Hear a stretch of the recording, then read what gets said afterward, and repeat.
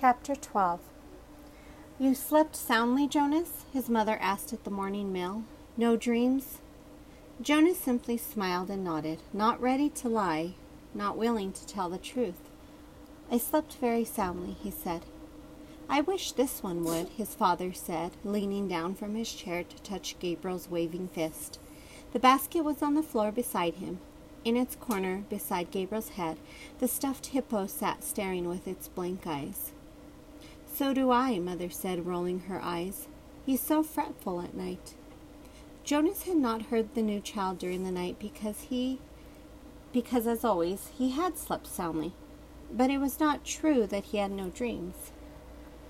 Again and again, as he slept, he had slid down that snow-covered hill. Always, in the dream, it seemed as if there were a destination, a something, he could not grasp what, that lay beyond the place where the thickness of snow brought the sled to a stop. He was left, upon awakening, with the feeling that he wanted, even somehow needed, to reach the something that waited in the distance. The feeling that it was good, that it was welcoming, that it was significant. But he did not know how to get there. He tried to shed the leftover dream, gathering his schoolwork and preparing for the day. School seemed a little different today. The classes were the same: language and communications, commerce and industry, science and technology, civil procedures and government. But during the breaks for recreation periods and the midday meal, the other new 12s were abuzz with descriptions of their first day of training.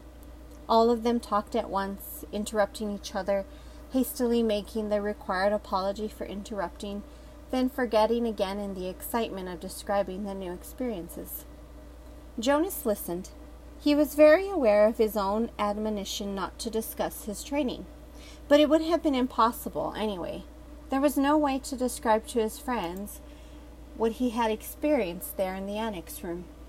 How could you describe a sled without describing a hill and snow? And how could you describe a hill and snow to someone who had never felt height or wind or that feathery, magical cold? Even trained for years as they all had been in precision of language, what words could you use which would give another the experience of sunshine? So it was easy for Jonas to be still and to listen. After school hours, he rode again beside Fiona to the house of the old. I looked for you yesterday, she told him, so we could ride home together. Your bike was still there, and I waited for a little while, but it was getting late, so I went on home. I apologize for making you wait, Jonas said. I accept your apology, she replied automatically. I stayed a little longer than I expected, Jonas explained. She pedaled forward silently, and he knew that she expected him to tell her why. She expected him to describe his first day of training. But to ask would have fallen into the category of rudeness. You've been doing so many volunteer hours with the old, Jonas said, changing the subject. There won't be much that you don't already know. Oh, there's lots to learn, Fiona replied. There's administrative work and the dietary rules and punishment for disobedience. Did you know that they use a discipline wand on the old, the same as for small children? And there's occupational therapy and recreational activities and medications, and they reached the building and braked their bikes. I really think I'll like it better than school, Fiona confessed. Me too, Jonas agreed, wheeling his bike into its place. She waited for a second, as if, again, she expected him to go on, and then she looked at her watch, waved, and hurried toward the entrance. Jonas stood for a moment beside his bike, startled. It had happened again, the thing that he thought of now as seen beyond. This time it had been Fiona who had undergone that fleeting, indescribable change. As he looked up and toward her going through the door, it happened. She changed. Actually, Jonas thought, trying to recreate it in his mind, it wasn't Fiona in her entirety. It seemed to be just her hair, and just for that flickering instant. He ran through it in his mind. It was clearly beginning to happen more often. First the apple a few weeks before. The next time had been the faces in the audience at the auditorium. Just 2 days ago. Now, today, Fiona's hair. Frowning, Jonas walked toward the annex. I will ask the giver, he decided. The old man looked up, smiling. When Jonas entered the room, he was already seated beside the bed, and he seemed more energetic today, slightly renewed, and glad to see Jonas. Welcome, he said. We must get started. You're 1 minute late. I apologize, Jonas began, and then stopped, flustered, remembering there were to be no apologies. He removed his tunic and went to the bed. I'm 1 minute late because something happened, he explained, and I'd like to ask you about it, if you don't mind. You may ask me anything. Jonas tried to sort it out in his mind so that he could explain it clearly. I think it's what you call seeing beyond, he said. The giver nodded. Describe it, he said. Jonas told him about the experience with the apple, then the moment on the stage when he looked out and had seen the same phenomenon in the faces of the crowd. Then today, just now, outside, it happened with my friend Fiona. She herself didn't change exactly, but something about her changed for a second. Her hair looked different, but not in its shape, not in its length. I can't quite... Jonas paused, frustrated by his inability to grasp and describe exactly what had occurred. Finally, he simply said, It changed. I don't know how or why. That's why I was 1 minute late, he concluded, and looked questioningly at the giver.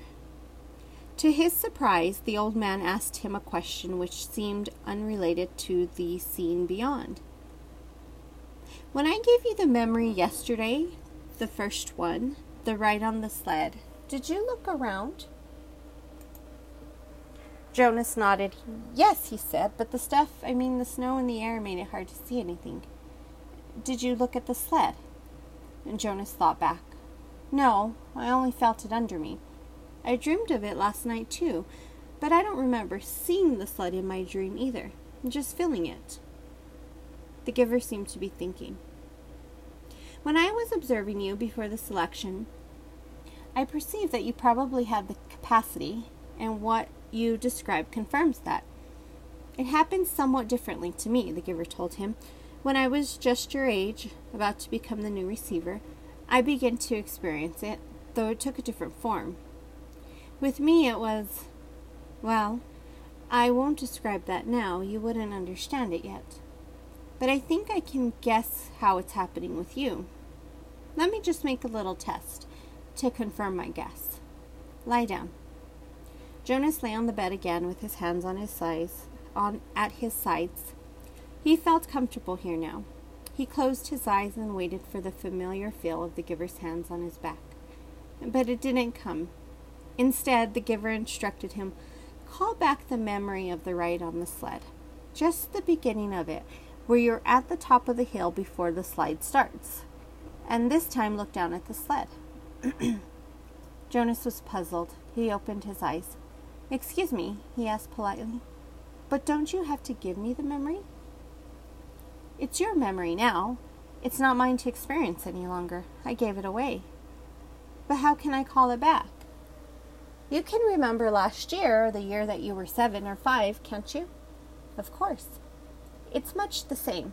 Everyone in the community has one-generation memories like those. But now you will be able to go back farther. Try. Just concentrate. Jonas closed his eyes again. He took a deep breath and sought the sled and the hill and the snow in his consciousness. There they were, with no effort. He was again sitting in that whirling world of snowflakes atop the hill. Jonas grinned with delight and blew his own steamy breath into view. Then, as he had been instructed, he looked down. He saw his own hands, furred again with snow, holding the rope.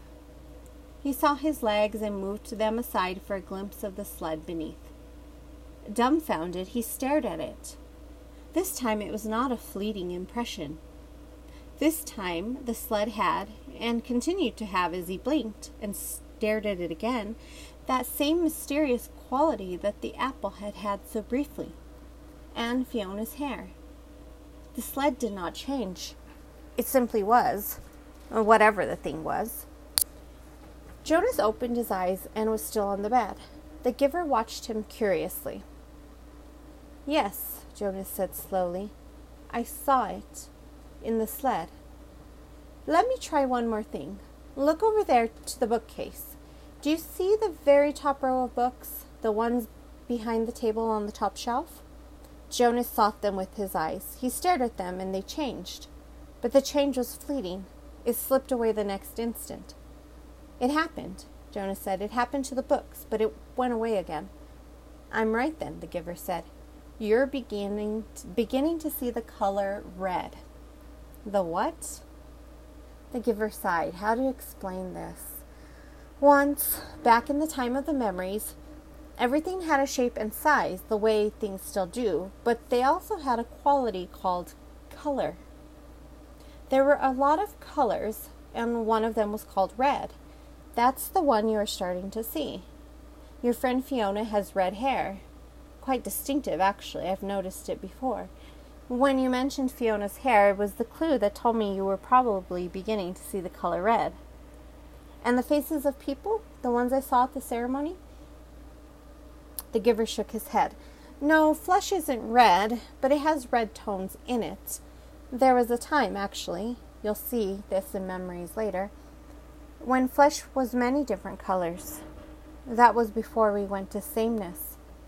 Today, flesh is all the same, and what you saw was the red tones.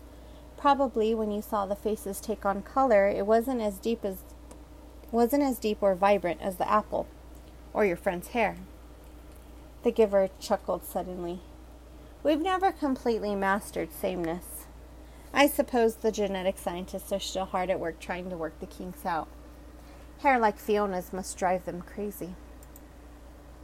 Jonas listened, trying hard to comprehend.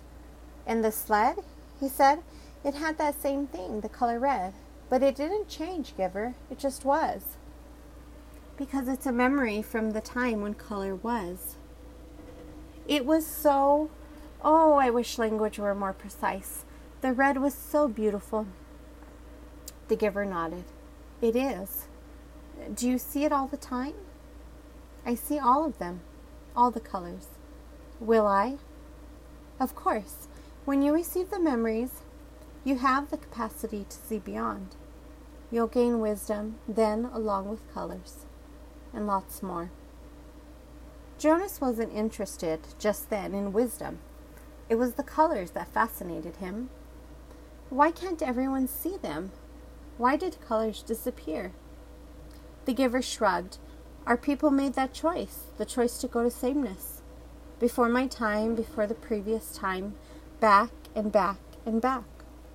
We relinquished color when we relinquished sunshine and did away with differences.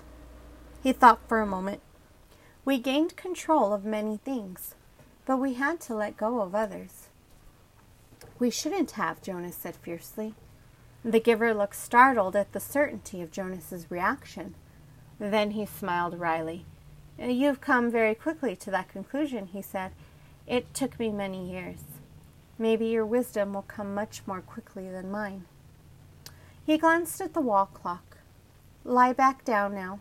We have so much to do. Giver, Jonas asked as he arranged himself again on the bed, how did it happen to you when you were becoming the receiver? You said that the scene beyond happened to you, but not the same way. The hands came to his back. Another day, the giver said gently. I'll tell you another day. Now we must work. And I've thought of a way to help you with the concept of color. Close your eyes and be still now, and I'm going to give you a memory of a rainbow.